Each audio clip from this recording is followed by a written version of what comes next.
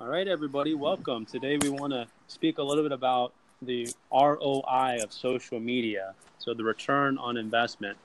And we'll be speaking today. I've got myself, who's Errol Erdeman, very focused on getting more results for entrepreneurs out of LinkedIn. And then we have Tristan Griffiths. I'll let you introduce yourself, Tristan.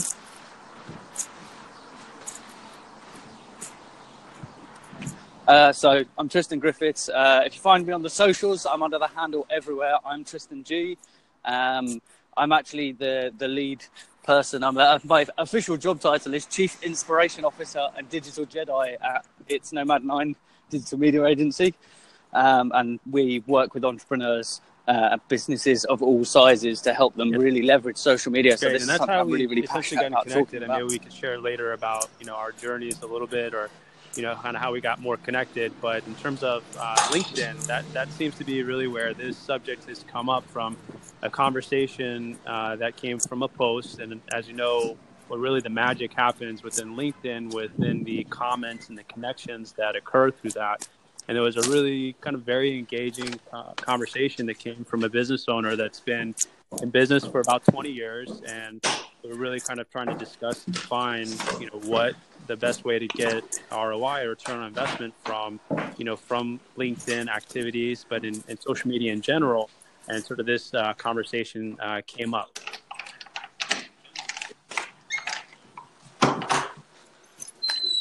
Yeah, I found that whole conversation on LinkedIn was quite interesting, from the fact that the person said they'd been on social media for quite a long time and still weren't finding the return on investment, which to me doesn't mean that it doesn't work. It means that they hadn't quite found the thing that worked for their business, and their main focus was in a B2B world, so business to business, rather than a business to consumer.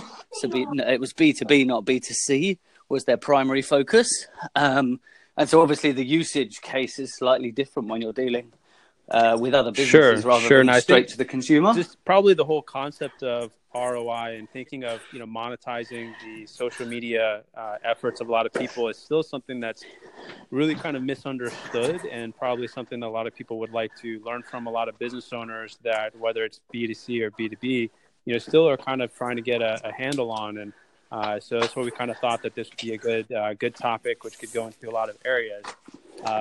So in this case, for the B2B versus B2C, or even just thinking about return on investment, the return on investment, I think that should probably be a fairly simple concept. Do you think we need to share a little bit or talk about return on investment?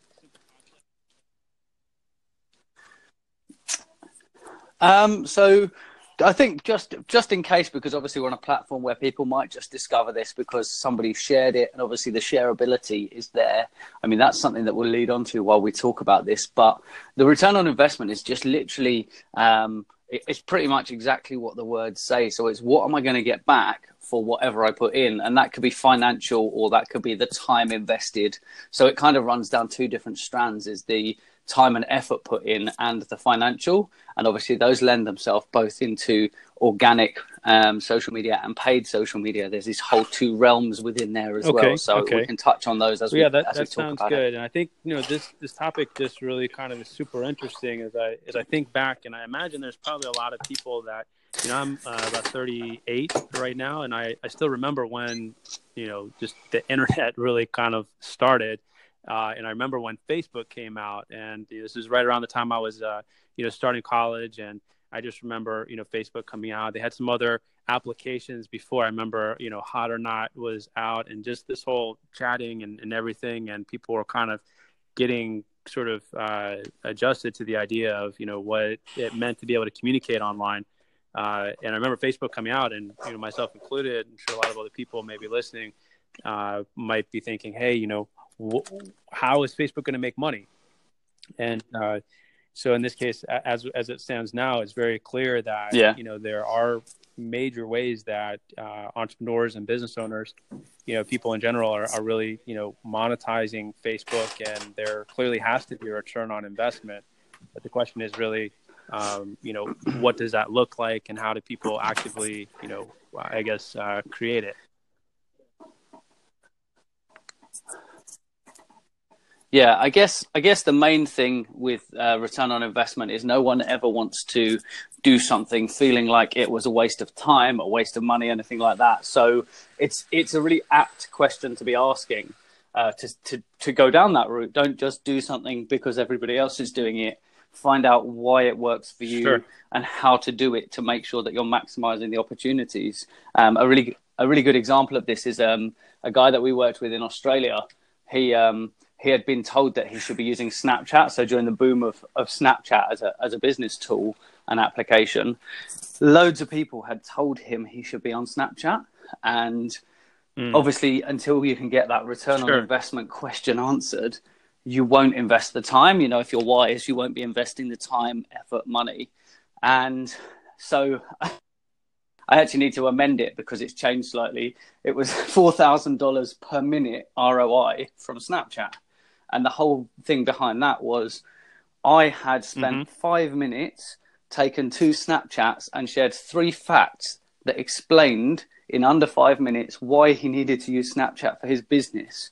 Now, he's a business coach, so he's right within that world. He's teaching business to business. So he's teaching other business owners how to do business and how to really fast grow their businesses. So he does a lot of training and mentoring. And so he signed up before we even left the building we were in. I was at one of his seminars as an attendee.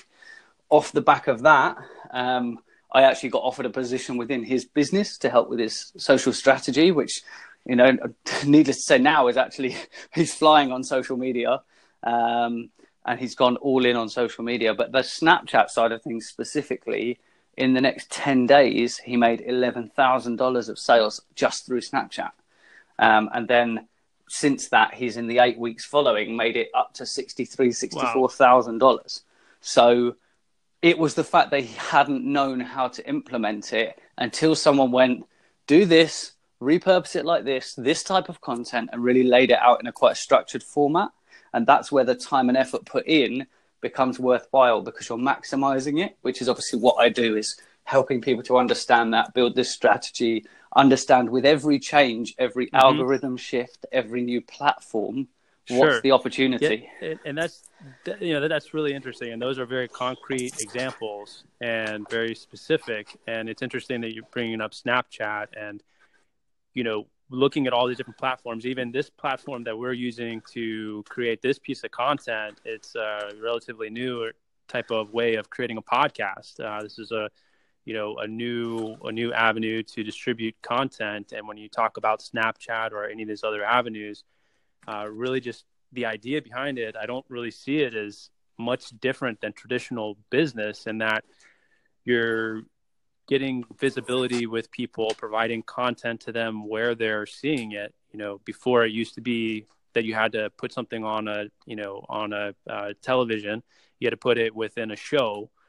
Maybe you put up a billboard, maybe you sent out a mailer via direct mail, or maybe you organized, and people still definitely do this, you organize events where people, you come and speak, but ultimately you're just getting in front of people where they are. And in this case, there's so many people that are on social and consuming within these different platforms like Snapchat, you know, simply just trying to figure out, okay, how is it that you get in front of them and put your content and create calls to action? In this case, it seems like that's sort of what you were able to kind of effectively explain via Snapchat for this business owner. Yeah, I mean, exactly what you were talking about there, the difference between kind of the current state of media and traditional media, traditional being the likes of, you know, your printed magazines, newspapers, television, radio, that kind of traditional marketing side of things sits in my head. I always try to break it down for people because I'm dealing with people from all walks of life in my mentoring, and I have to break the examples down into real relatable explanation so that they really get it. And obviously I want to do that here for a minute, is that whole, and this might be a UK specific example, so I'll explain what it is. So that traditional media is a little bit like we have in olden days, not so much now, but we used to have like town criers where they would go out in the street with a bell and they would ring the bell and they would make big announcements and hope that people heard them. Obviously, they would only be heard within a certain area as they moved around. And that's kind of shouting, and it was all this kind of push marketing, hoping that people would hear and get that message. You know, if you put it in a magazine and someone doesn't pick up that magazine, you know, you have to position yourself to be seen. With the new media, so your social media side of things, it allows you to amplify what you're doing with a greater ease. So if you compare that in the real world, I say real world, the whole thing is real world, but the real world as in physical world, it would be like going to networking events and meetups, but like at great speed, being able to be at 3 or 4 different networkings within minutes rather than within hours of traveling. You can literally have those conversations, be on a video call or on a podcast or those kinds of things where people are, it relates directly to how the content goes. So it's much more conversational, but also in how people are consuming the content. You know, if I read an advert in a magazine, there's a massive emphasis on me as a consumer or as the person being advertised to go and take the next step and to go to a website or go to a shop or something like that. With digital and the new media, it's direct. Like I can click a button and get the result. I can follow that person. I can download that ebook. It's instant. So it's that accessibility to what you're offering is right there for the consumer. And like I said, you can amplify it and you can be across all these different platforms so quickly. And it's about the positioning. It's the same as it used to be, traditional media. You know, like a really good American example is obviously Super Bowl, most watched thing on TV. But the really good example, actually, Super Bowl is the fantastic example of this, of ROI on social media versus traditional media. Is there was I don't know if you've seen this campaign, but I'll run through it anyway. I think it was, I forget which company, I think it was Volvo, ran a social campaign and chose not to advertise whilst all of the other car companies were advertising in the middle of the Super Bowl. And what they did was they ran a social campaign in the lead up to it that basically said, every time you see a car during the Super Bowl ads, you can win a car. Because the cost of a Super Bowl ad is, you know, we're talking in the millions. To give away a car every time your competition go live is a lot cheaper. Like, you know, even at retail, it's still going to be cheaper to give away a car every single time. And so they said, all you have to do is post a message, use this hashtag, and tag your friend that you would want to win one as well. So they were giving away 2 cars every time their competition was live on TV.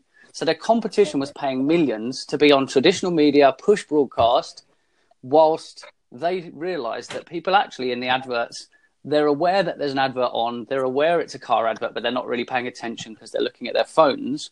And because they're looking at their phones, they were like, we're going to leverage their advertising, their millions of dollars of advertising to make everyone look at our brand and socially amplify our brand. So they got this massive viral campaign online and they spiked like 4, 5, 6 times throughout the Super Bowl, whereas each of the other car manufacturers might have got that one hit, but it cost them, you know, 10 to 100 times as much money, and they got less of an impact than the social media campaign that ran against it. So there's a really good ROI example of how you leverage it once you understand it. Wow. Well, that's, you know what, Tristan, that is an amazing, I really appreciate you sharing that example, and that's really specific.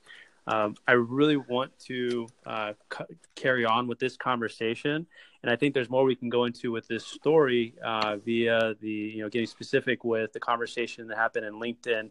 And I think people might benefit from understanding a little bit more about our backgrounds and how we've gotten to this point, and talk a little bit more about really some of the specifics of how to increase the return on investment here. I do need to log on off here at the moment, but I'd love to continue this. Yeah, absolutely. We'll definitely do a follow-up here. I'm actually currently in the middle of posting a post out to LinkedIn about us being live here as well. So feel free to drop the link to this when you finish it up directly under that post as well. And I look forward to carrying on the conversation. Sorry, I'm here with my kids here. So what we'll do too, I'll post a link to the post that got that traction, and that might be a good resource for people as well. Yeah, I'm going to put it in that post